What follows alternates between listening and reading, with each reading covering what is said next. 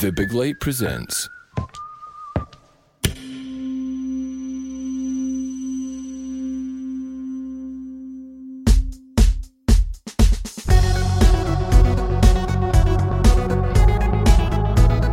Hello, I'm Sean McDonald. You're listening to Blethered, and my guest is talent manager Amy Moore.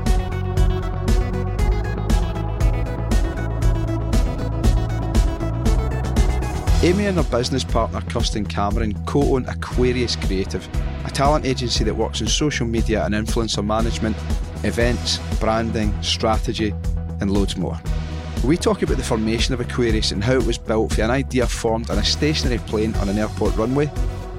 We dissect some of the misconceptions around the evolutionary and relatively new concept of influencer marketing and its rise to socio-cultural prominence. And Amy charts her learning process throughout her career, from impressing Michelle Mon with her creative ingenuity as a 17-year-old to employing 8 people only 2 years after the company's incorporation. And as always, there's plenty more. This episode is brought to you by Debt Experts Don't Fret About Debt. If you're struggling with debt and you'd like a free chat with an impartial advisor to discuss your options or to see how you can lower your monthly repayments towards debt, then visit don'tfretaboutdebt.net/blethered. You can also listen to my episode with Don't Fret About Debt senior debt advisor Tommy Gallagher, where we discuss taking back control of your debt and the various solutions available. Don't Fret About Debt offer all statutory debt solutions in Scotland, helping you to make an informed choice. So take the first step to dealing with your debt today. Free advice is also available from the Money Advice Service. If you enjoy this episode, feel free to share it. Cheers.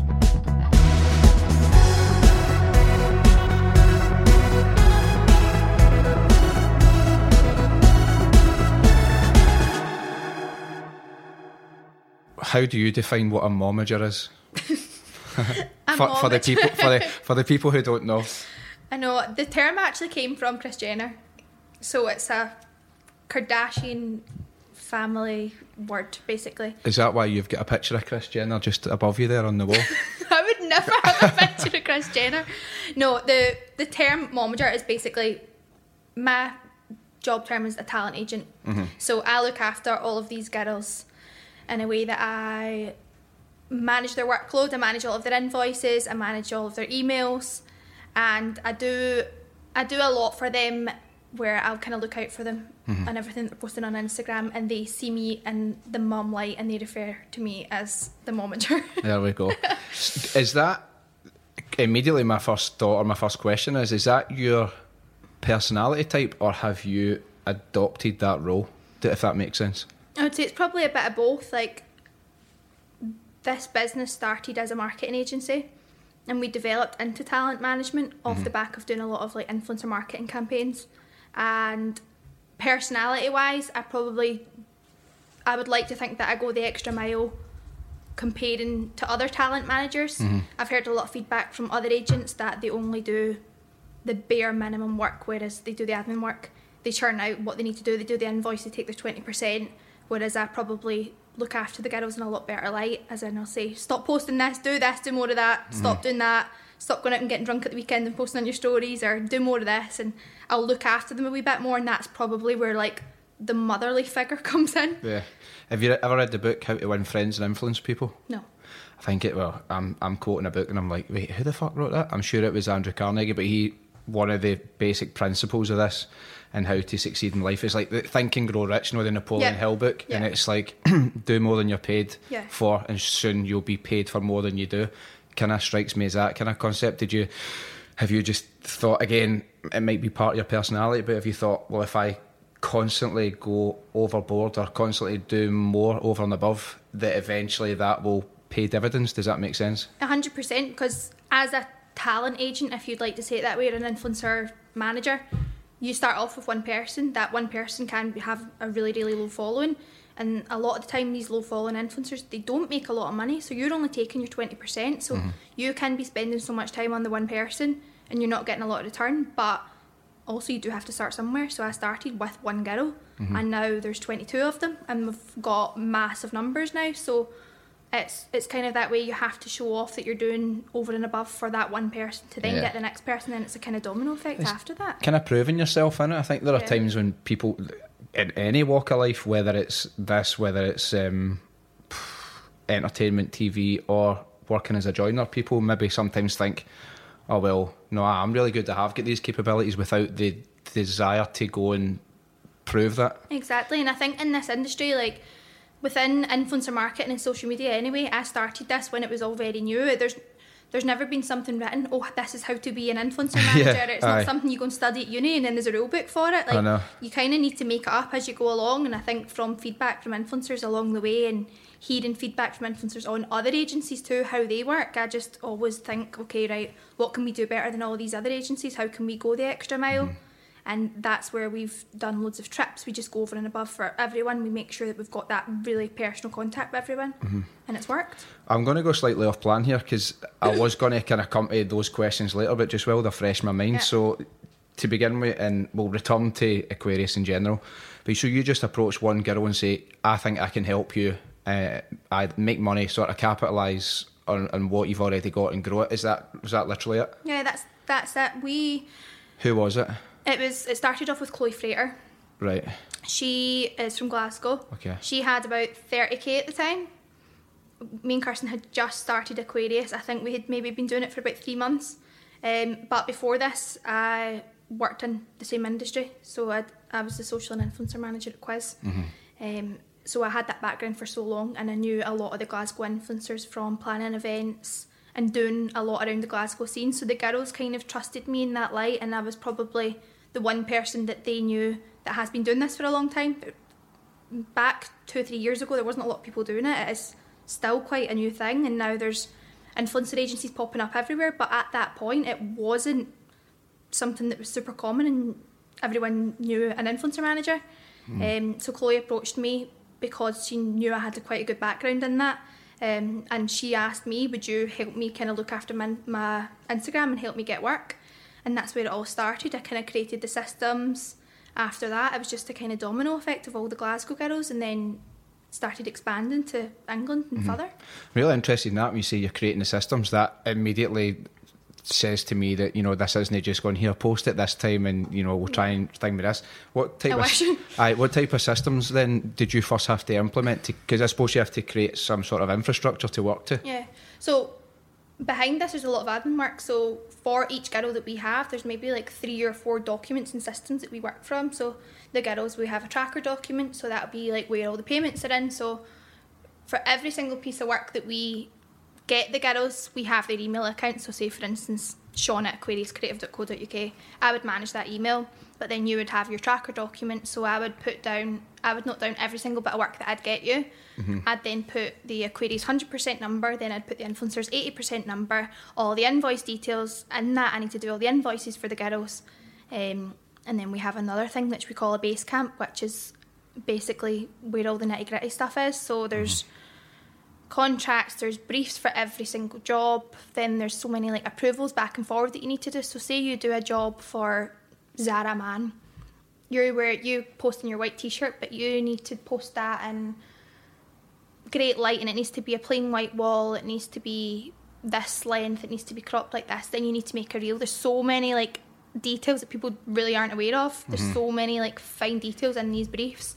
You need to send that back. Also at the same time, I'll probably need to read a 7-page contract, because Zara might hide in that contract that you're not allowed to work with Be Inspired for 6 months, but they might be paying you every month. So there's so many things in these contracts that you need to be so aware of.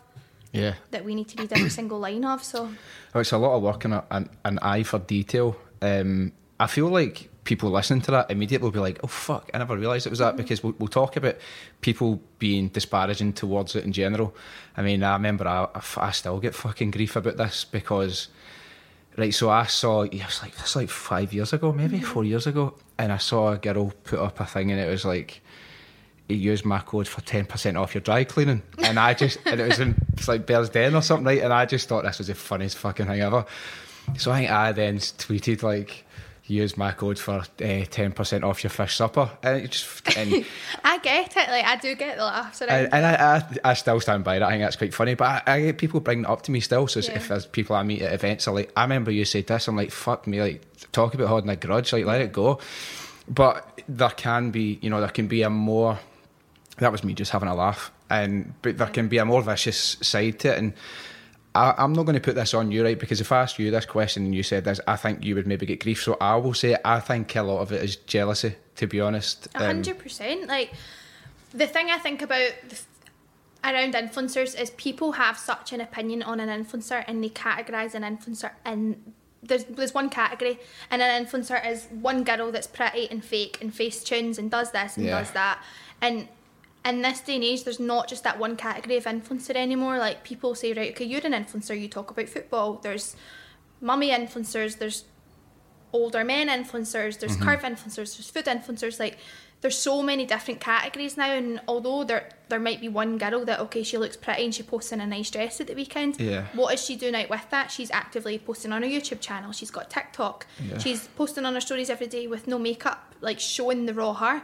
And people get such an opinion of that, okay, the pretty feed that they see, but there actually is a lot more to it when they're getting grief for only showing the nice parts. But actually, a lot of these influencers that are successful now are showing the bad parts, and they're showing the parts that aren't so pretty and glossy. So I mean, I've got like a whole fucking myriad of opinions, and they're all kind of interconnected to each other. One very interesting what you say about influencer, because the word does get connotations, doesn't it, where you just think, oh, fuck off. I actually hate the word. So do I, and I think the reason I dislike the word is I don't think it's representative of exactly what it is. You made a very, I think, astute point. It could be football, mummy, older person, and I suppose if you were to strip it down, the term what is an influencer in the modern day age, it's somebody who does influence the direction of a conversation or what people are buying or what people are talking about, and you're like, well, that has always existed in a more minute, sort of tiny nuance scale of actors or so-called famous people, but now, everybody has got access to this platform. And I think, like, so many people have opinions on seeing these ads on Instagram stories every day, and there's just so many ads, but don't follow them then. I'm sorry, if you have a bad opinion of it, don't follow it. But they also need to understand it's marketing just evolving as well. Like, not no one sits and reads the newspapers anymore, but when I was a younger girl, I would go and buy all the magazines in the shops and I would read the magazines. I don't do that anymore because people's attention span is so much shorter as well. Instead, I spend more time on my phone, and the ads that you used to see on newspapers or in between telly adverts and stuff, people are watching Netflix now, so the telly adverts are getting stripped back. Companies are spending the money on platforms like Instagram, YouTube and TikTok because that's where people are spending their time. If they're sitting on a train, they're sitting on their phone. Exactly. They're not reading a book, they're not reading a magazine. And if that's where the companies are spending and the influencers are being offered these jobs, then why would they not take them if they're fitted to that brand? Absolutely. I think, money will flow where attention goes. I was actually listening to Alistair Campbell. He was former head of communications for Tony Blair, basically prior to him becoming PM in 97 up until 2005. Was it? 2005 or 2007 when he left office. Anyway, he was talking about a pal of his who was a CIA analyst, and he was basically saying that the world has changed completely irreversibly in the sense of how politics is done, how elections are won, and it's all done through information. With the information age, you look at laptops, iPads, but mainly phones. So I think you're completely bang on, to be honest. It's that is where things are done. Because it is funny though, isn't it? Like how it is a currency, having followers as a currency. Like I don't have a particularly large following. It's slightly sizable, and even I get thing-made stuff, so I'm like, well, if somebody's 10 or 100 times that, you're going to... It's kind of on a scale, innit? And then going back to the full marketing point of, like, older traditional marketing as well, I read back, like, a PR report had been sent a few years ago, and it was the reach of certain magazines and certain newspapers and stuff, and the reach wasn't anywhere near some of these influencers that are out there. I know. Well, do you look at your insights? comparison. Of course you do. Of course you will. For each girl that we manage, we have a media kit. All right, okay. Because for my Twitter insights and stuff, I'm like, fucking hell. Like, what is a throwaway comment? You're like, that's been viewed 500,000 times. Exactly. So for every single girl that we manage, we have a media kit that gets updated every 2 weeks. So that'll include the girls' reach, impressions. It'll be their gender percentage, which brands are so focused on these days. I know my gender percentage. What is it? 56% male, Is it? 44% female. Obviously, there's some sort of mistake there. It must be. That is a fucking joke. There'll be people listening to this who won't have listened before. I'm only kidding, for fuck's sake, man. No, but that's the thing. People are so focused on it. Yeah. Which is a good thing, because especially there'll be brands like underwear brands. Why would that underwear brand pay a girl to wear the underwear when their percentage is 90% male? Mm-hmm.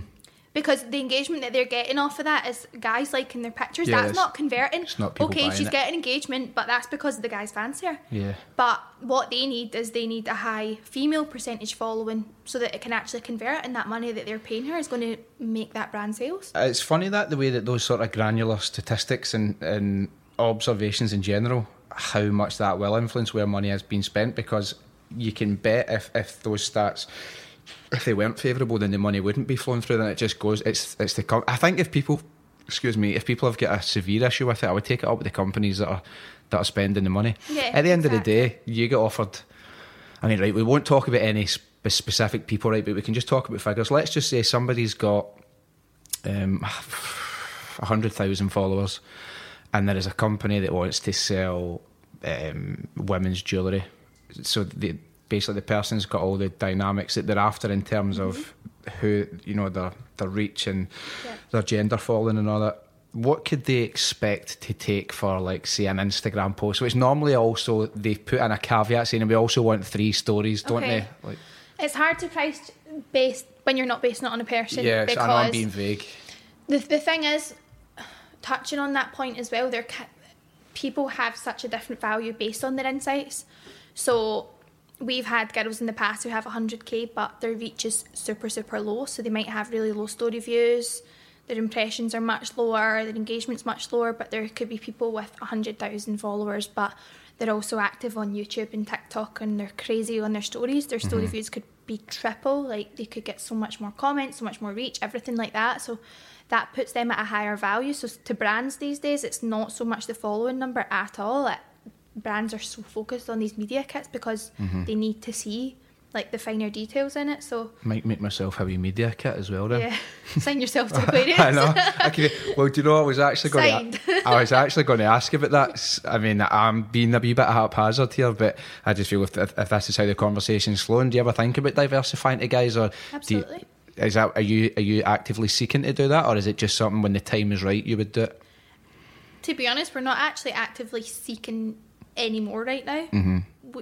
We've been in a very lucky position the full time that we've had Aquarius, where there's been a lot of people approaching us in terms of social clients. Half of our business is social media for brands, and half of our business is the influencer agency.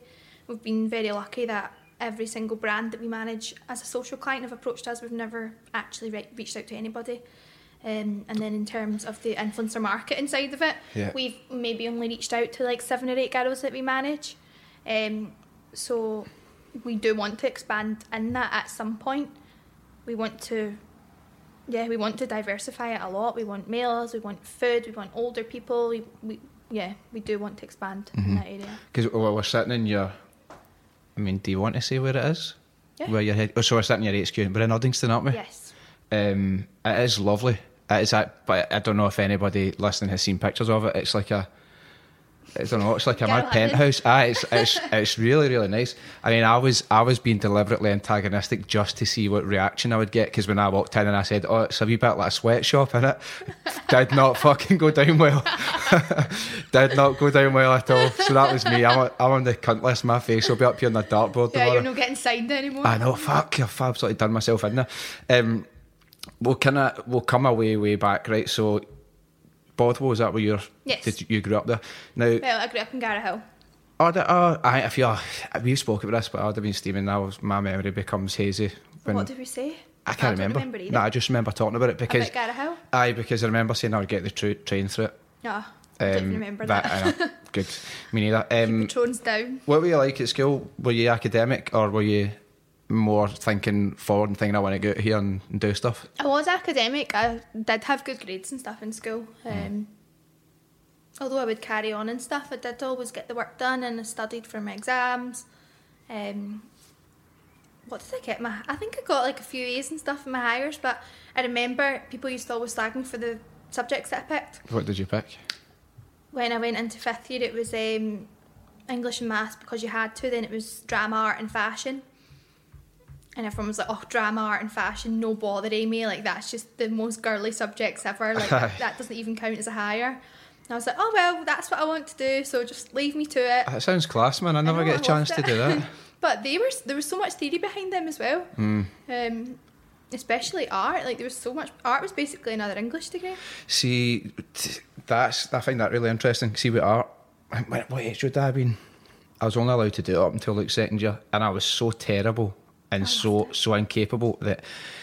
And this makes me sound like I'll pick my words carefully because I never want to upset anybody, but it makes me sound like somebody who was very daft. And basically what I did is I just sat up the back, right, and for a full no, worse than that, not even causing in mics, I couldn't even probably do that.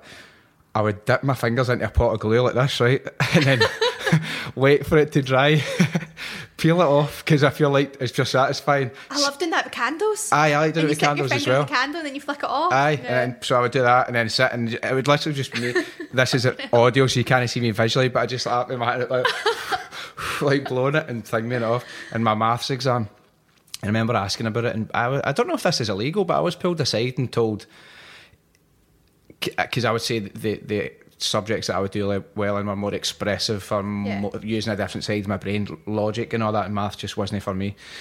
And I was told, like, it probably wouldn't be the worst thing if you just didn't do your maths exam, because it would be one less fail. And I was like, fine. So I went to the golf course with my pal, and the maths exam took place in like a metal hut. So we it's just get these temporary classrooms kind of set up, if that makes sense. Yeah. And we just chipped golf balls out, but it's funny because when it hit the roof, it's like dum dum dum. Do you know what it sounded like? The fucking EastEnders tune. Oh my god. So that was me at school. Absolutely brutal. Did you go to uni? Yes. And what did you study? Fashion business at Cali. I actually don't have I don't have a great opinion on further education, and I think that's obviously quite a strange statement for someone who went to uni.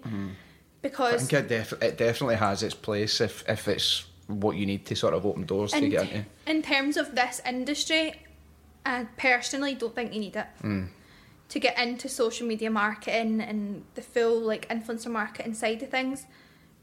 From my personal experience and all the time that I was at uni, there was not one thing from uni that helped me get to where I am today.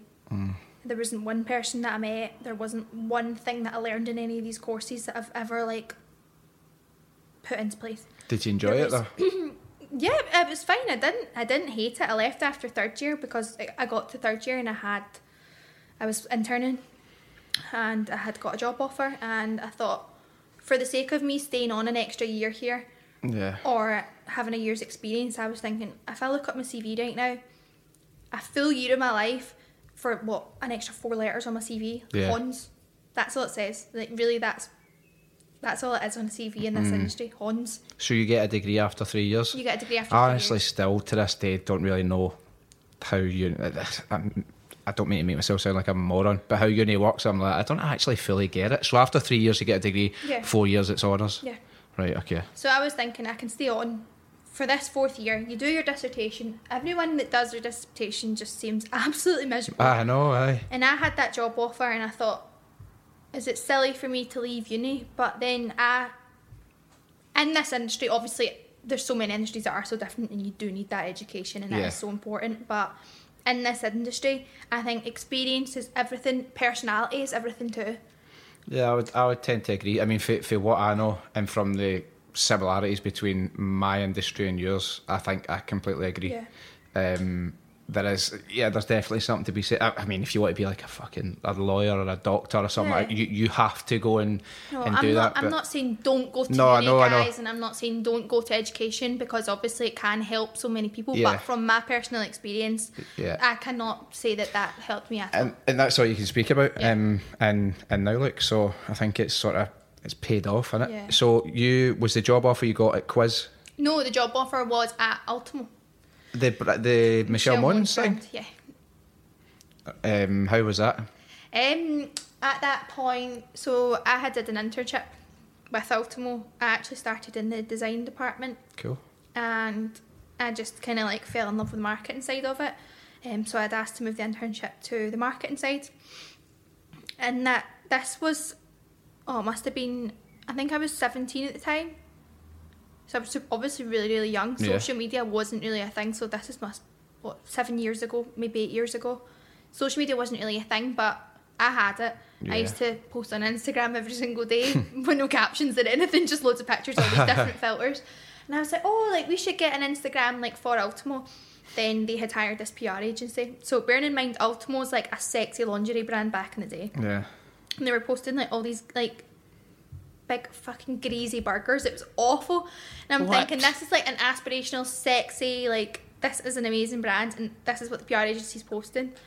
Can we get some context on that? Like, what is the connection with Exactly. And I'm a 17-year-old little girl in this big office, and I'm like, guys, can we fix this up here? Like, can I do this? And I was like, is there any way like there can be a job in this?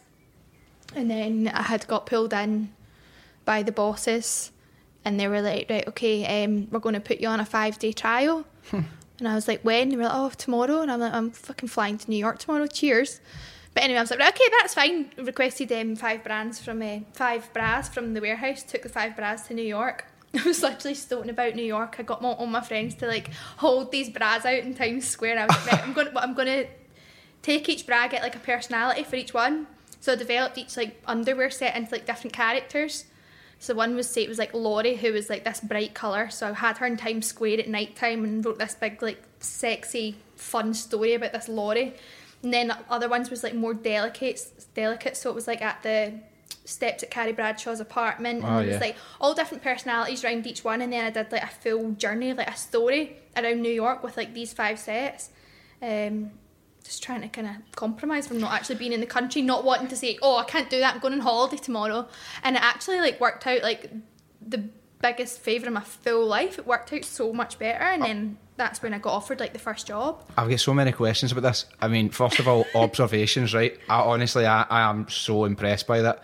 Really taken aback. And I don't mean that there's this thing of like there could be accusations of, oh, you would say that because you're sitting opposite her or you're pals or whatever, but I genuinely I'm thinking that. But I don't know, there's a touch of the, and I hate to quote this guy because he's a fud, right? But Richard Branson said if somebody offers you an opportunity and you don't know what to do, just say yes and figure it out as you go. Exactly.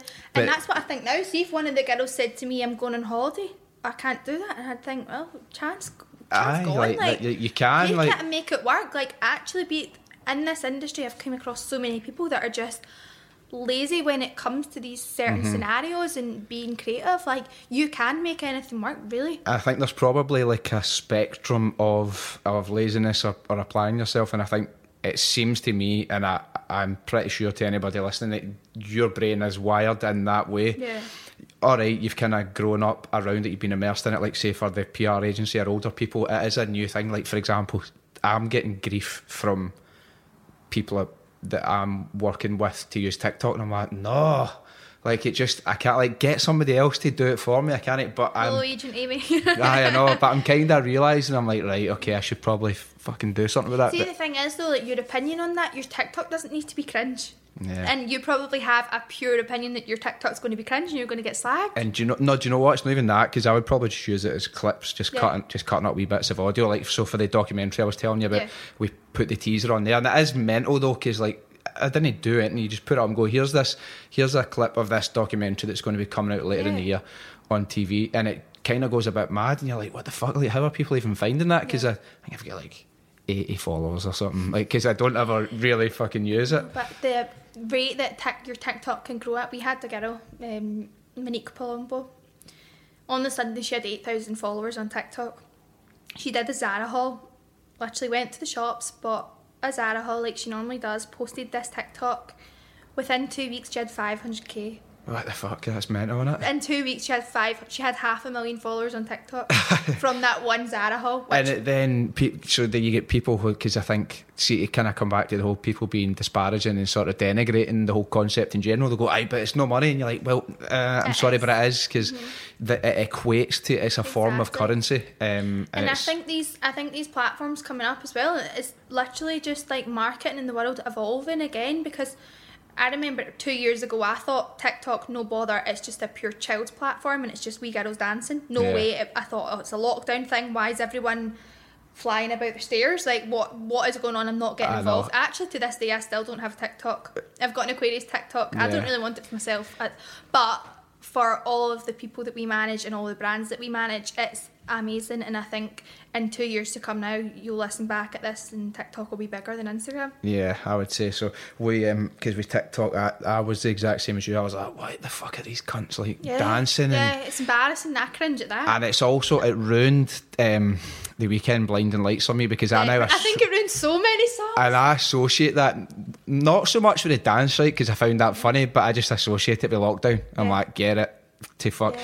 I songs pop up and you're like, ugh. I know, that one, oh no, like that's ruined for me. So many sounds. There was, actually, I downloaded it out of curiosity, and I did find, I was like, oh, fuck's sake, like, you can just lose. Yeah.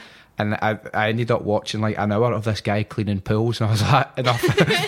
I like deleting this. I know, for TikTok hole. I know, I was like, I'm getting this off my phone. The quiz, the Ultimo thing. So I take it they were completely blown away by it, because so then that tells me that you're not just like a marketeer, but it's like a story. Oh, I suppose they're the same thing, but you're a storyteller. I think you kind of need to be a storyteller, because especially back then there wasn't people doing it. It was brand new, so at that point I had to make it strong. Brands weren't investing money in social media at this point, so it had to be something crazy extra for them to actually turn their eyes to it. Everyone was older and they didn't understand it at all. I was the young one that was passionate about it, so I had to really, really prove to them and do a big comparison report and everything. And at that point, when I came back from New York, I had to actually go into Michelle Mone and I had to present the comparison and what I had done and what I think like I could do in the future. And I got offered a job on the spot whilst I was still at uni, and I actually managed to do that in my third year at uni while I was still studying as well. So it was perfect, because I was getting that experience while I was studying. It must be quite an affirming I suppose endorsement to get. Like, you must have had that and thought, oh fuck, I'm on the right track here, like this is what I want to be doing.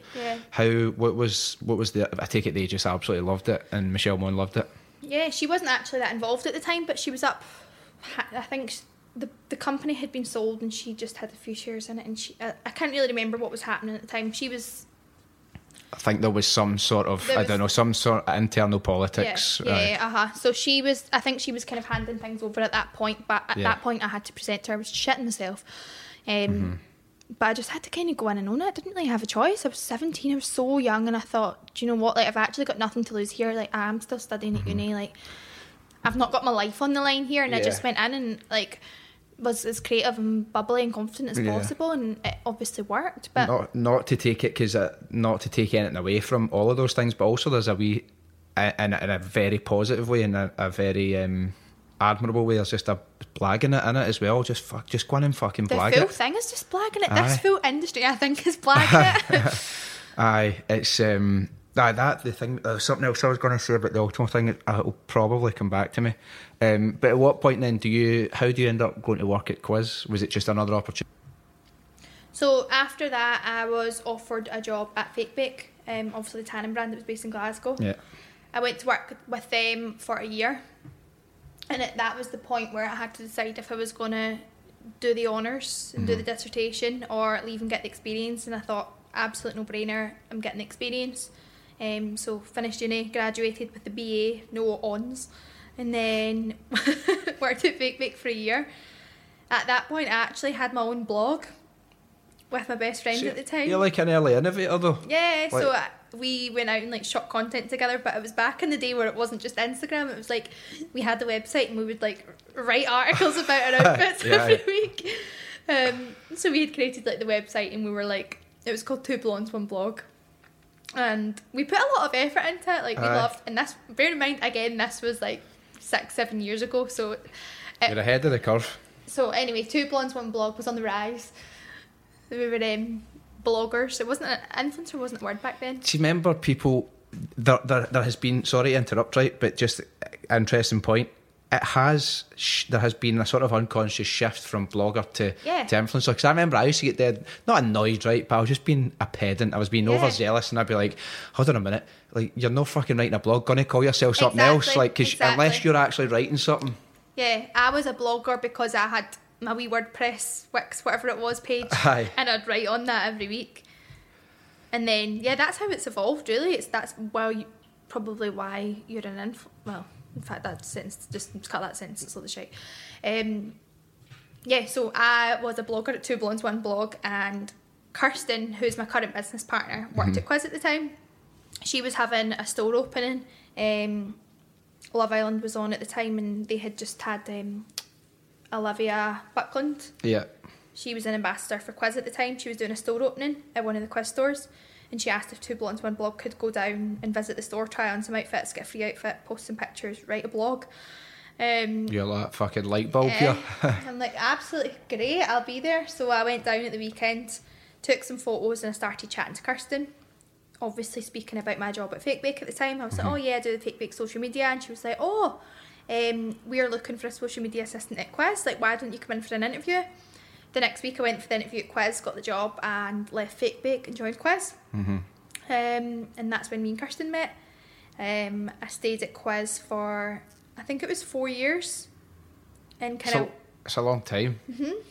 And something like this, which is always shifting and evolving, it's a long time. Yeah, but in that time, Quiz shifted and evolved so much as well. We did, like, I actually had the time of my life at Quiz for the first few years. We travelled the world. We were doing photo shoots in LA, Sicily. That's amazing. Cannes, Ibiza. Everywhere we were travelling every single week, even if it was just up and down to London and Manchester. I used to go down filming for TOWIE. We filmed Mummy Diaries in Lisbon. Like, we did so many amazing things, and I learned so much at that point as well, especially because it was still quite a new thing. Like, we were like the first people to work in the industry at that point. It was still so new to everyone. So well, it's not even that it was in its infancy. It hadn't even been born then, I suppose, at that point. Kind of, yeah. If you think back 4 years ago. Do you feel like, I suppose you can only speak for yourself, but do you feel like because it has been such a new thing that you have just shaped it as you've gone? Because like you mentioned, we spoke about the start, you creating systems and all that kind of thing. Like, where there is no road, you kind of have to build it yourself, 100%. like this framework. Like, back in, I think it was 2017, we did like the first fashion. We were the first fashion brand to do an influencer trip.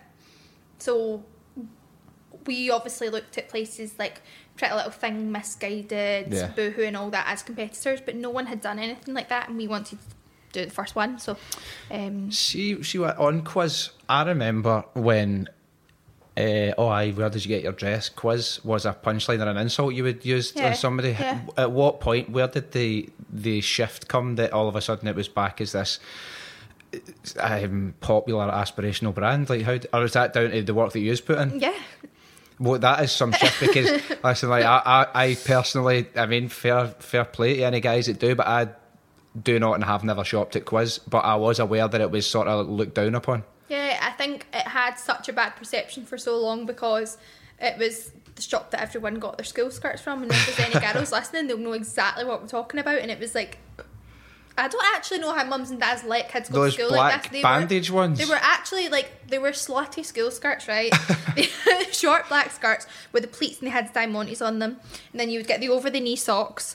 Oh yeah, I remember those. And this was all bought from Quiz with the white shirts that were like buttoned right down. It was like St. Trinians. Honestly, I don't know how people... fucking Britney Spears tribute act. Exactly. I don't know how people got away with it. And then there was the other perception of Quizzes and the tacky prom dresses. But we all went through that stage. Yeah. Everyone goes through a stage at one point, don't they? Like, and Quiz went through that stage. I was about to say that. You can't really make a joke about this. I was about to say if I have a daughter, I'm just gonna. She's not shopping at Quiz for a school uniform, and Yeah, she's quite right. I'd agree with that she's statement. playing like the fucking oboe or something like that, so she has to carry about the thing every day. Yeah. But then you get somebody going Her like, "Why are private you?" school uniform. Somebody will be like, "Why are you sexualising your daughter?" I'm like, "I'm no. It's just a joke. I don't have a daughter." Like, No, I know. It's just a joke. I know, people just take things too far. Or give her like a hockey stick or something. Yeah. But you see, always see. I remember seeing a tweet and it was like, I hate being next to private school kids on the train. Get that hockey stick out my face, Sebastian. Sebastian. Always made me laugh. I always think of it. So I think the quiz thing, even at like, again, I will put it this way: 40 minutes in, I think anybody listening to this is going to be generally interested in the topic. But I was going to say, even if you don't find the whole influencer marketing thing interesting, I do find that really fascinating about that then crossover. I suppose it becomes a bit transcendental, where it's like now it's into like mainstream media and entertainment. But you're saying doing like the Mummy Diaries. Yeah. Mummy Diaries, is that fucking Sam and Billy? Yeah. I have to say I do like that. I like watching that programme. Brilliant. I get really annoyed. I love the kids. I feel like the kids maybe should get into trouble slightly a wee bit more. I know. You can't be Like behaving Nellie like and that. Arthur, I think, are absolute icons. So did you work directly then with Sam and Billy? What were they like? Amazing. They were the nicest people to work with ever. Yeah. We worked closer with Sam, so we did the campaign with Sam. We went abroad with Sam quite a few times. She was really easy to work with. Do you think did you pick a sense that there was a bit of, she was thinking, wow, how has this happened? So then therefore not being entitled or not being a bit of an arsehole about it? Because I think if you look at the way that she was kind of catapulted to fame going into Towie, which would have been 2010, you're talking not long after this, she might have been thinking, this is a fun ride and I'm going to enjoy it, instead of being a snooty wee bitch, which the way some people can be. No, see, to be honest, we only worked with Sam maybe like 3-4 years ago, and at this point she's been doing this for so long. She's been filming for so long. She's at that point now where she's settled down. She's got 2 kids. I think Sam is, I have met people that are total divas, but Sam is one of those people who is really, really genuine.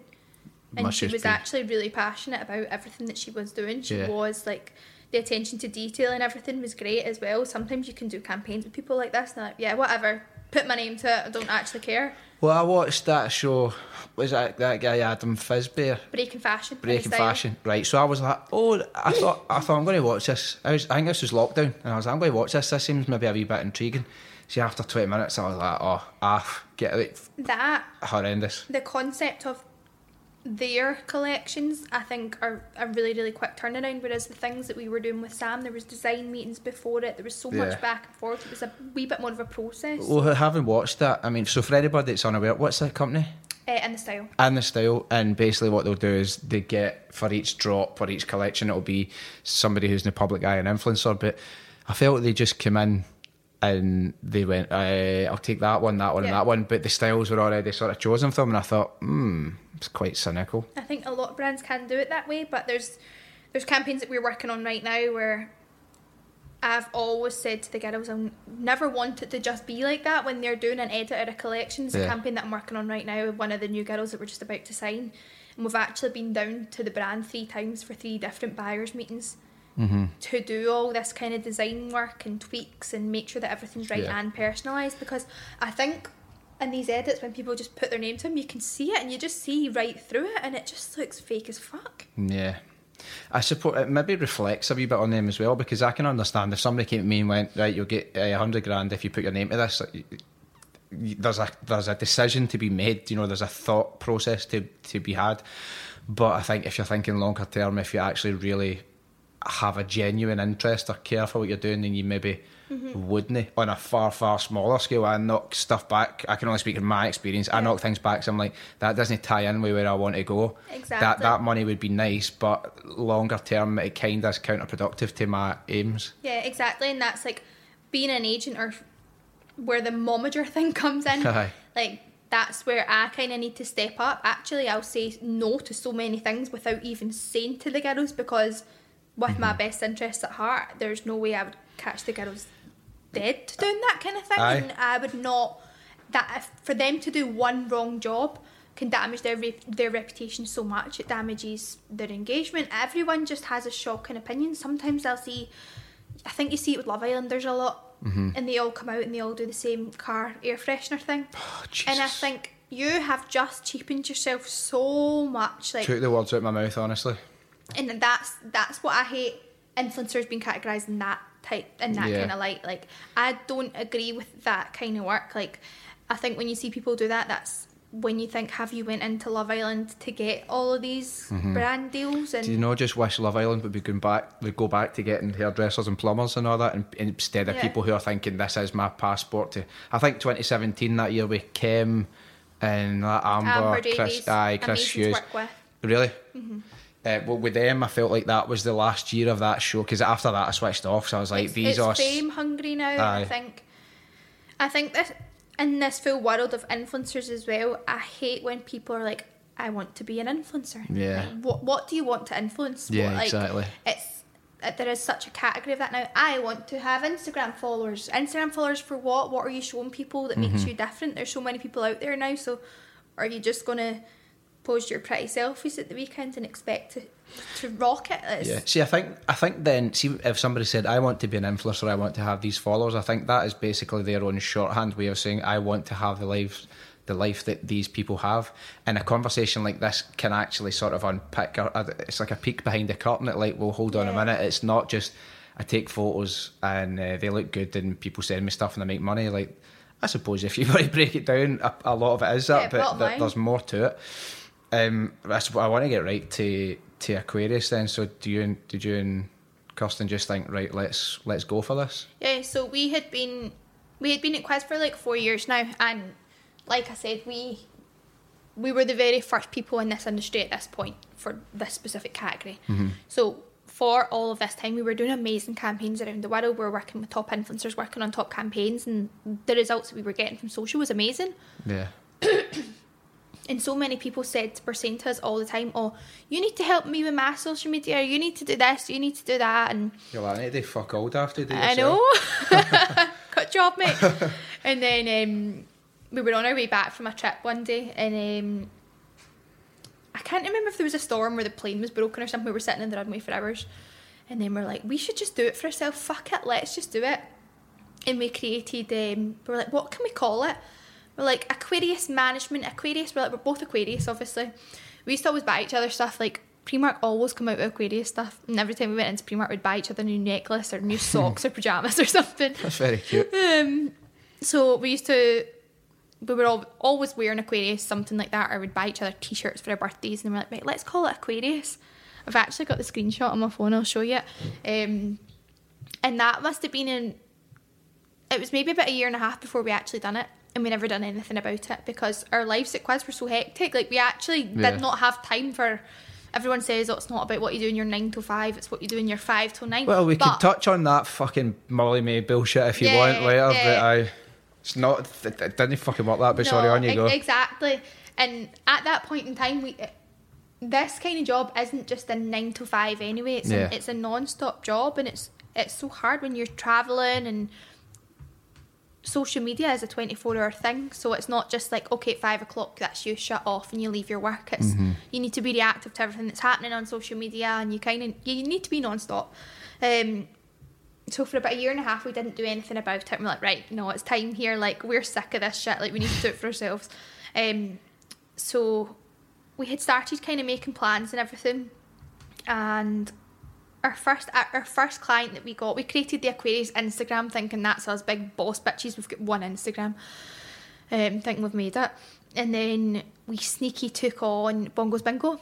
Oh, right. As a client, so I've still not been to that. Have you not? Oh my god, you'd love it. Only person not have been. So we took on Bongos Bingo as a client while we were still at Quiz. So Aquarius was anonymous. And that just kind of gave us a wee bit of confidence, because we were like, right, okay, Bongos Bingo's quite a big name here.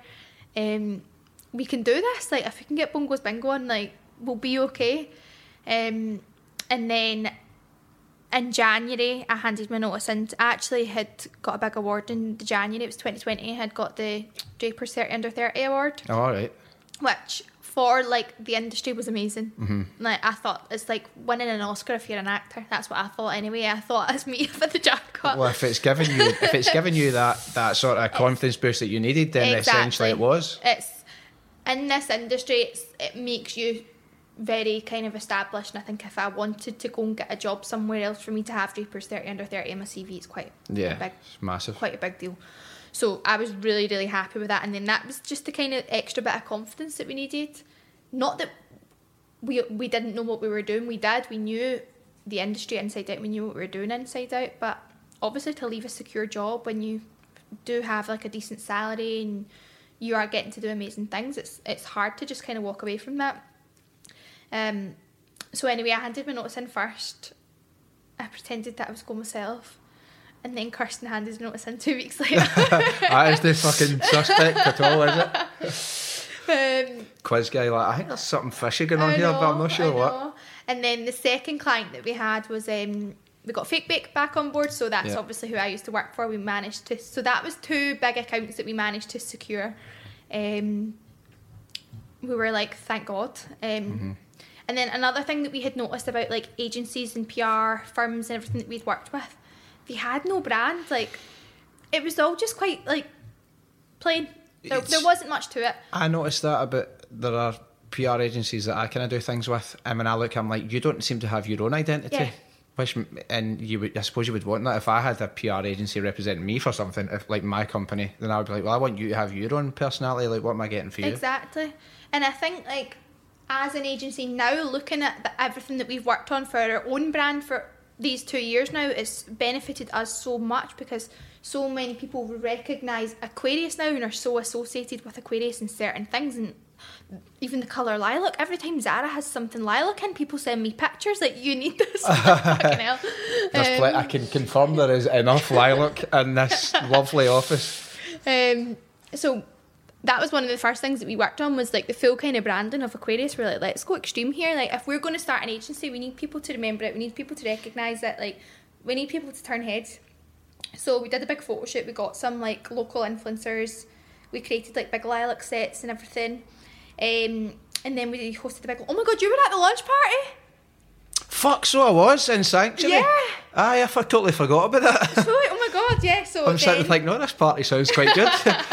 It was good. So we had created a big launch party just because we wanted to do like a massive shout about it. Like, I just feel like a post on Instagram is just not enough anymore. Like, everyone posts on Instagram every single day. Like, if you're going to be a creative agency that's going out, you need to actually show off that you're creative. You need to show that you're capable of putting these things together. Yeah. So we did a massive party in Sanctuary, as you know, obviously. Yeah, good night. There was about 150 people there. We kitted the full place out lilac. We created the disco ball heads. Nice. Now they're everywhere. Can I say, to me... We ordered them from China before they actually... I hate them. Yeah, I know, they're just... It's because overkill. Like, total overkill. Remember, he's going to love this, he's getting a shout out. Remember me and Connor came to the vodka party? Yes. And I was like, they things need to get so far to fuck. I know. They're like sleep paralysis demons. Yeah, no, I know. For anybody who's unaware, it's basically, they're like... Disco ball suits. Aye, like suits. It's like a walking disco ball, and the way they dance, I'm like, oh, get away from me. Give you heebie-jeebies. Aye.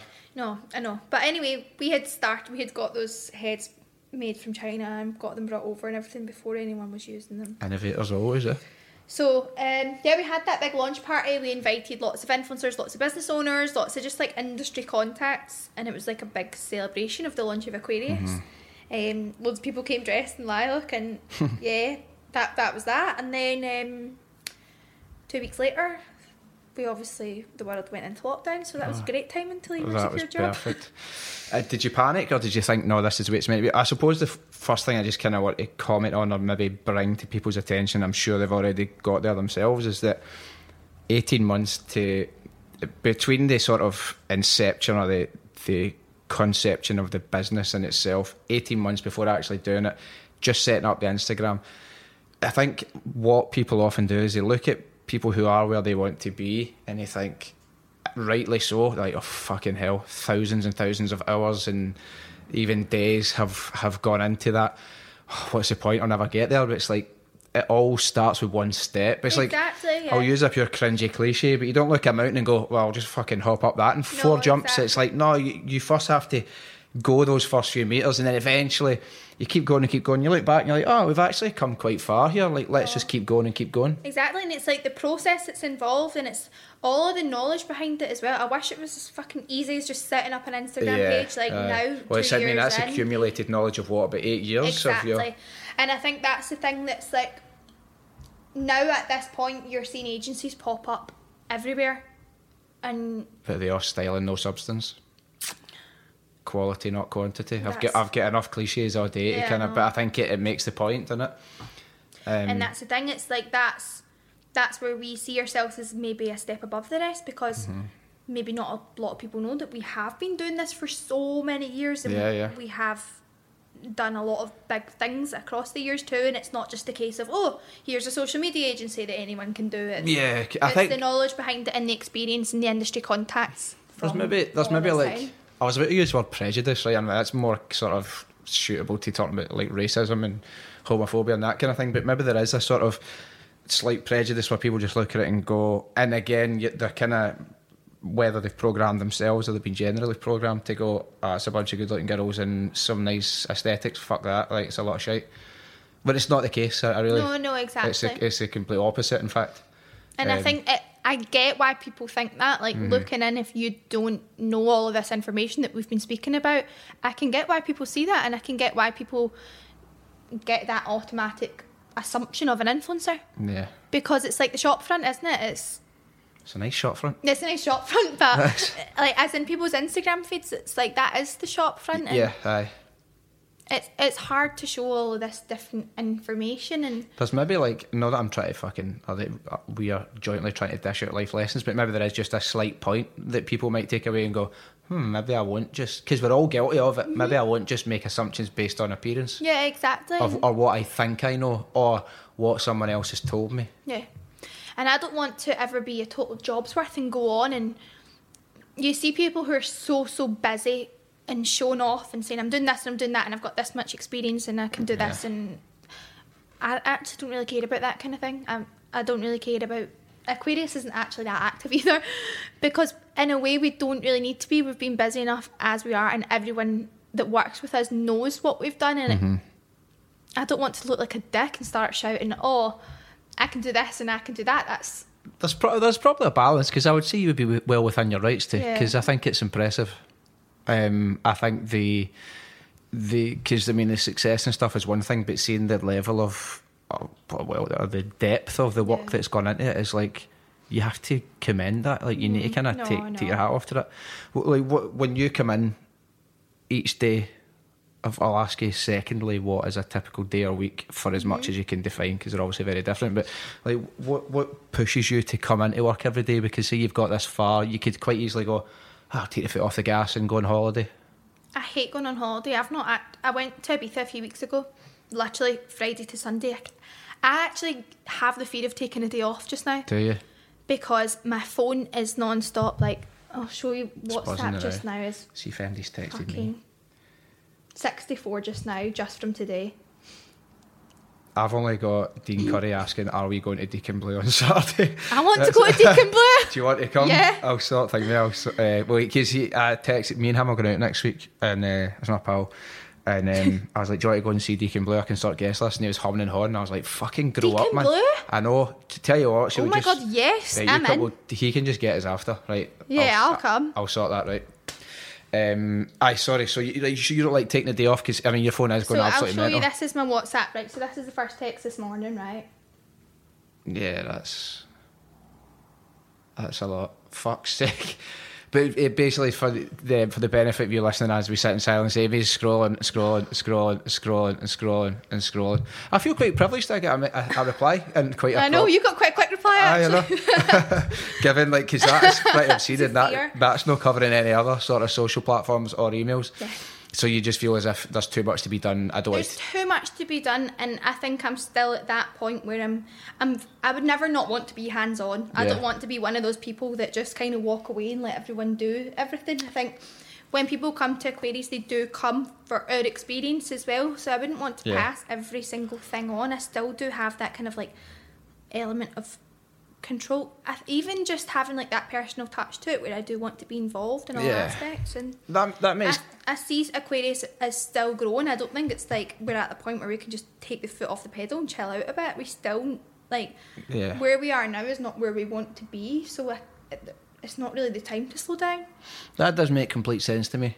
And my viewpoint on it is somewhat each point is contradictory of the other, because I was going to say, like, I think that's great, and yeah, it should be your stamp, and you are the one with the expertise and experience, you know how you want things done. And then on the other hand, I'm like, I look at the greatest manager in any walk of life that's ever existed is Sir Alex Ferguson, and he always talks about the importance of delegation. I'll 100% back this. Like, you can see all the desks that you commented on in the, what did you say? The sweatshop. Yeah. Well, I was saying Welcome to the sweatshop, it looked guys. like the mad underwear sweatshop that's in Coronation Street. It's just because they're all behind. I was only saying it to take the piss. If you're a girl or if you're anyone that's watched Selling Sunset, it looks like Selling Sunset. I have seen a couple of clips and it does look like Selling. That's basically where the inspirations came from. Yeah, it's nice. I like the tables. Yeah, I like the light fixtures with the Aquarius things. Yeah. Very cool. We like the finer details.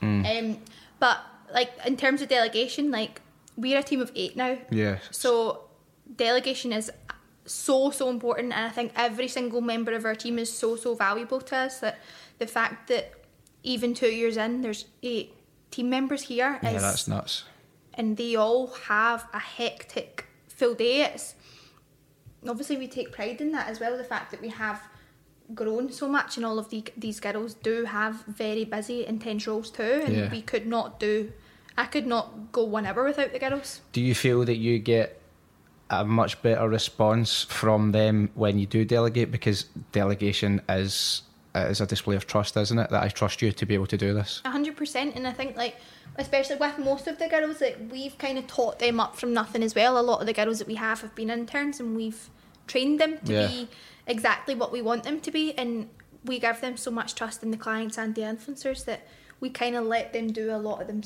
the stuff themselves, although we do work as a team. And we trust them to do what they do, reporting into us and having kind of final approval by us. But the girls in their own jobs are amazing. Mm-hmm.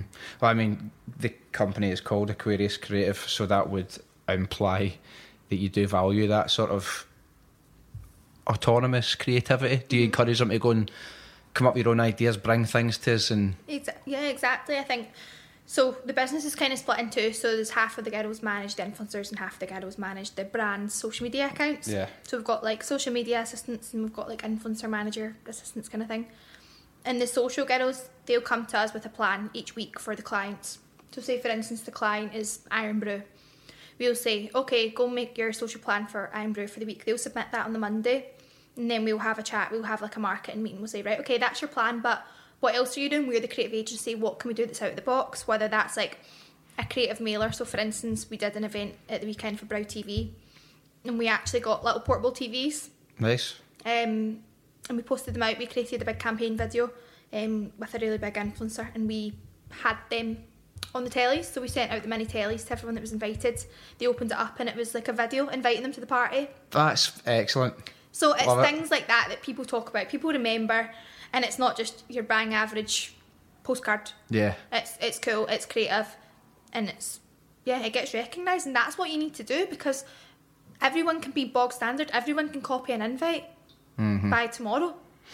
Like that's what I always say to the girls, we need to be 2 steps ahead here. Okay, we'll look at the social plans, and I'll say, but how can, like, someone else can do that. Someone else can go make that right now, so go and make it a wee bit more cooler, like, use a different app, try and make it more creative, and bring something else to the table, whether that's an event or a social day, or what's the new viral TikTok trends that are happening. Like, we need to pick up on these kind of things. We need to take it to the next level at all times. It's a pure innovative, what's the word I'm looking for, ingenuity, because that is excellent. I feel like even if it wasn't this, if you had maybe gone into some other segment of business, that there would be a similar sort of, I don't know, it's the combination of creativity but also application, because we can all come up with ideas, but to actually go and execute them. Exactly. It's probably a good point to talk about it then. The thing you were doing for, is it called This Is Brow TV? Brow TV, yeah. So, I mean, not happy to plug the the company of that, but more so the sort of the framework of that, because this will then be representative of other things you do. So let's go for start, right? How does that, did they approach you and say, we would like you to help get the word out there? Yeah, so Brow TV had actually approached us a few times. We had never taken it on because we actually didn't have an understanding of what it is, and we thought it was conflicting of other clients that we had. So we did kind of just leave it for a bit. And then we finally had taken the meeting. They said, like, we really want to take this to the next level. So they've basically created a subscription service for brow artists, and people don't really understand what it is. And the way I've been explaining it to people is like OnlyFans for eyebrows. Right, okay. By the way, there will be some weirdo guy out there that would also pay for that, for the sexual gratification as well. Exactly. But that makes sense. That's a good tagline. So it's kind of like, people will subscribe to this and there's exclusive content about eyebrows on this. Right, okay. So it's for eyebrows are big business, you know. I get mine waxed. Your eyebrows shape your face. I have to say, by the way, to have to further elaborate on that, it's just because, see, in the middle it goes like a bit of a monobrow. So I don't get them waxed like pure women. How do you think they look though? I think they're alright. They don't look unnatural. Thank you. Do you know what you should get? There's the dermaplaning thing that people use in their face. It's kind of like the blade. I'm going for that on Friday. Are you? Yeah. You should just get that. Like, but dermaplaning facial, like, not. Yeah, I'm kind of giving away a wee bit too much here. It's not me, it's been interviewed. What the hell? You need to shut the fuck up, man. What else is in your beauty regime? I know. Skincare, basically. Fake tan? General. No, it's fake tan. What's your skincare routine? Well, it depends, because I use like different products, but right now I'm into Kiehl's. Right, okay. So I use like it's like a gentle exfoliator. Yeah. And then I use the face wash. Yeah, a wee moisturiser. Yeah, that's pre-shower. Right. And then in the shower, doing whatever. And then when I come out, I use Kiehl's moisturiser with SPF. SPF every day? Yep, every day, because it's good for your skin. And it gives you a right nice wee shine. But then I use like a Tom Ford mud mask. Right. And How often? Not every day? No, maybe sometimes like once a week. Yeah. And then I've got a couple other things like I use it's like a mad thing. It's like an exfoliator, but it's got like, I think it's glycolic acid. It's good. Man, I take care of my skin. Fucking hell, you've got a better skincare routine than me. I take care of my skin. But I go to, I should give her a mention actually, girl Amy Wilson. Is that Skin by Amy? Yeah, Skin by Amy. Right, She's yeah, fucking I've seen brilliant. her before, I think. Great, really, really good. Recommend. But I left it too late, so I need to go somewhere else. Although I messaged them and they're kind of like, I was like, hey, can I book in for a facial with you? Yeah. Friday, and they were a bit like quite nonchalant about it, and they've not really replied to me. I'm like, well, I'll sort you out, blogger. I know. Just fucking go elsewhere. Got some skincare clients. I know. Right, I'll go with them then. You got to look after your skin, you know what I mean? Exactly. But if I'm in the sun for half an hour, I go pure brown. Yeah. So I get the accusations. Yeah, I remember that night I seen you and you walked in and you were like, whoa. Where was that? On the social? Oh, recently? Recently, Gaucho. Oh yeah, aye. You were so tanned. I know. Just quite lucky. Jealous. But then on the flip side of that, because I do need to, and this again, people be like, "No bother, dickhead, you're making this up," but maybe like a couple of sunbeds. Well, a couple of sunbeds a month, because I've got sallow skin. If I don't, I go grey. Aye. People are, do you feel alright? And then I'll be feeling amazing. I'm like, no, I don't feel too good. Like, I'm feeling a bit rough. I'm like, because I'm like, fuck's sake, he's just asked me if I'm ill. Look pure terrible. So that's a shame. But in the summer, who's laughing then? Because on it there's a wee bit of sun, I go pure brown. I think I look quite brown now. You do look brown now. It's because I've got a white t-shirt on as well. It was me. Well, I would say you look browner than I do. I've been sunny and some beds are bad. And you're in Ibiza. I'm going to Ibiza in 4 weeks. Are you? Yeah, for another Friday to Monday. Are you? That'll be enough it's the best ever. I love it. It's an amazing place. What the fuck were we talking about? Oh, aye. This is Brows. Oh yeah. So Brow TV came to us. So they basically wanted to go full pelt with the OnlyFans. So it's a brow subscription service for brow artists to basically like further their education. Yeah, okay. There's a bit of insider gossip in it. Exclusive interviews with like really, really top celebrity brow artists and all this kind of thing. For the average person who's not interested in brows, okay, like that's fine, but there is a big market in it. Yeah. There's so many brow artists and even like makeup artists and influencers and stuff that want to be involved in it. There is a big market for it. So they came to us saying they wanted to really, really go for it. They wanted us to cover their social media, influencer marketing. They wanted us to do a big campaign photo shoot. They wanted us to get like celebrity VIP artists involved. You had some big fucking names. Big names. When I had a look, I was like, wow. We did 2 events for them before launch. We did obviously the invite send out and everything. There's a lot around it. And right, so do you know where? Well, of course you fucking know your client. Where are they based? Glasgow. Oh, so they're based in Glasgow, Yep. right? Because that's what I was trying to connect. Because you did the launch party at Jimbo Law, which for anyone that doesn't know is in the city of London. Amazing backdrop, looking at like the Gherkin, walkie-talkie. You can see the Shard and all that kind of thing. And I was thinking that's pretty significant. But they've just wanted to do this big event in London. And I mean, how do you even go about hiring that fucking venue? Because it's a popular venue. So the reason for London was more for like establishment. Yeah. Because I think there's, not that this is a bad thing, but I think when things pop up in Glasgow, there's only so far that it can go. But I think when something is seen to launch in London, there's a wee bit more of like an exclusive. No, completely. Feel. It's the epicenter. Yeah.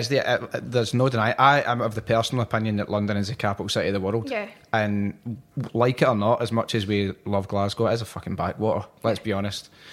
London is where it's happening. But so you just get in touch with that, because that's difficult in itself, because they'll get requests like that all the time to hire the place out. Yeah, so we spent a bit of time. So we'd create an event deck, and we'd have a vision in mind. So we want the decor to be like this, we want the kind of setting to be like this, we want the guest list to be like this, and we pitched that to Brow TV, and he says, yeah, okay, love it. And Brow TV have actually been like quite a dream to work with, because they trust us with everything. Mm-hmm. And you can have awkward people that are like, nah, but they totally trust our opinion. They've seen us do it for years in the past, and they've just said, okay, like we trust your judgment and all of this. So yeah, we just outreach to a lot of different bars in London, priced up who was best, priced up availability. Mm-hmm. And Jimbo Law is just quite like a trendy place. It's amazing. It's the view, you can't really beat it. So no, it's quite difficult. It's an incredible place. I mean, I love the city of London just in general, but it ties in with the aesthetic. Makes sense that they would trust you, because why outsource for expertise and then not accept kind of what you're being told. I mean, I've got a million more questions, man. I'm conscious of sort of keeping your time. That's fine. I suppose one thing, and I will preface this question by saying there's only so much you can kind of say at this point, but we'll talk about it and we'll leave out identifying details.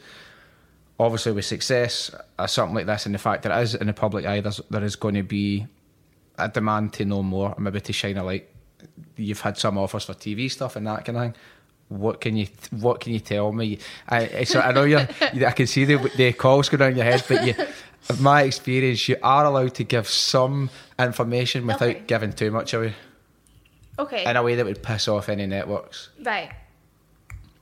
There's something that we've been working on. Yes. It's taken a year to get to where we are right now.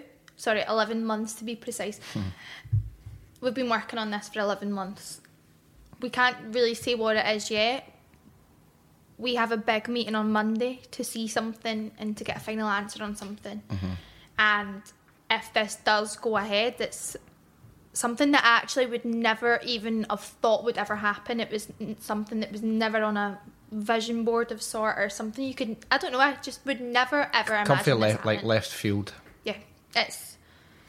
Well, I mean, right, so you are, I get it, your hands are kind of bound by what you can say, but what I would say is it looks great. Yeah. I think the demand, I suppose, is there, but I think there's also the gap in the market. I don't think there's anything kind of quite like it. The reason I asked if it was another company, I'm being so vague, sorry to the person listening here, but I asked if it was another company is because I had bumped into them while they were doing something and I was also doing something.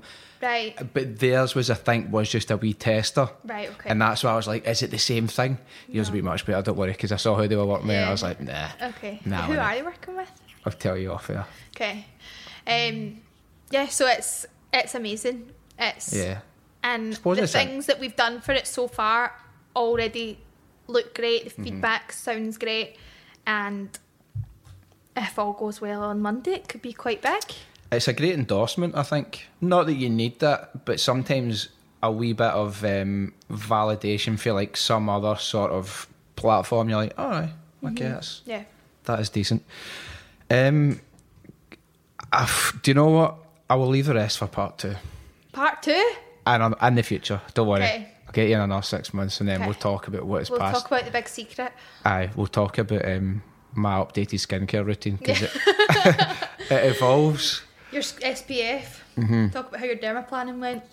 It's I don't really like it. I got once like injecting like How does it happen mesotherapy. if you've got stubble? Like how You just shave before you go. Alright, okay. But I don't like being injected with stuff. But I got that once. It's fucking horrible. But The it's like profile stuff. I don't know. It's like you get loads of wee injections in your face, and it's I've like got the microneedling thing, and it's the pen, and it's like the needles that go in. was it Is that? it? I can't remember. Or is it Profound you had? I don't know. I just like do. And then there's another time that I get a mad mask put on me with a light.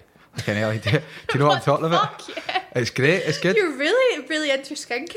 It's more so that I was like have like went to do it and been told, oh, Yeah. you should do this, this, and this. I'm You like, just get carried away. I am Quite right, like- take care of yourself. I'm like, you're the fucking boss. You do it. Yeah. I think I look young. I think I look 6 months younger than what I am now. You So look great. thanks. I think so. Yeah. I'm only joking. Again, man. What, There's people. 31? Yeah. Don't give away all my secrets. Do you get Botox now? No, do a fuck. I wouldn't rule it out in future. I don't think I need it though. I know, but I think sometimes it looks strange when a guy has a smooth forehead. No, totally. Like no expression. Aye, no, fuck that. Like Especially if your job's to talk and then you can't move. It makes exactly, you feel a bit. exactly. Maybe like I'm saying I wouldn't rule it out like fucking years for now. Aye. Baby Botox. Aye, just a wee bit. It can be sometimes good to get preventative. My pal got it. I'm not going to name him. I'll save him thing, but he's younger than me and he gets it, and I'm like, what are you doing? You don't need that. I think it's when you look too frozen, it looks a bit strange, especially on guys. Aye, and like sort of wee mad painted eyebrows and just fuck Yeah. all moves. Except Then like you're talking, you have no. I got it once before, and I think I'm quite an expressionate person. Like I'm quite like, and I couldn't move my face, and I fucking hated it. I thought like I just look like I'm not like I just don't look like I'm myself. I does hated it wears off though? Yeah, like look at me now. I'm wrinkly as can be. I wouldn't see you were wrinkly. I'd say you just had a normal face. Maybe a wee bit wrinkly. it's those long days that you're working. Exactly. I'm only joking. This has been great. Thanks for having me in this nice place. No props. Thanks for coming in. I know. I really like the coffee machine. See, that's a real coffee machine. None of your bullshit. That's like No, none of your Nespresso pods. no, none of your pods. That's the real Yeah. deal. I actually need to learn how to make like specific coffees in it. Like there's a book on like flat whites and cappuccinos and that. Coffee but- made me was nice. Yeah. And plus you're giving an eggs masterclass in here tomorrow. Boiled egg masterclass aye, tomorrow. so you've Poached got egg a bit. actually, yeah. No, this has been great. So thanks again. No props. Thanks thank- for listening. Yes, I was going to say, you said it first. Thank you for listening, and we'll be back with another episode of Blethered soon. Cheers.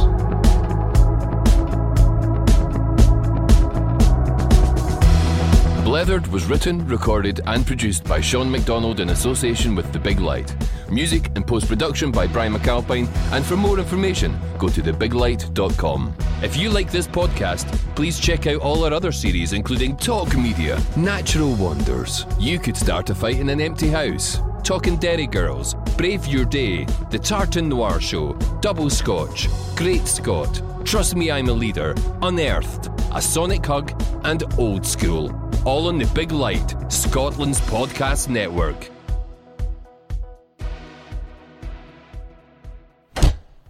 From the Big Light Studio.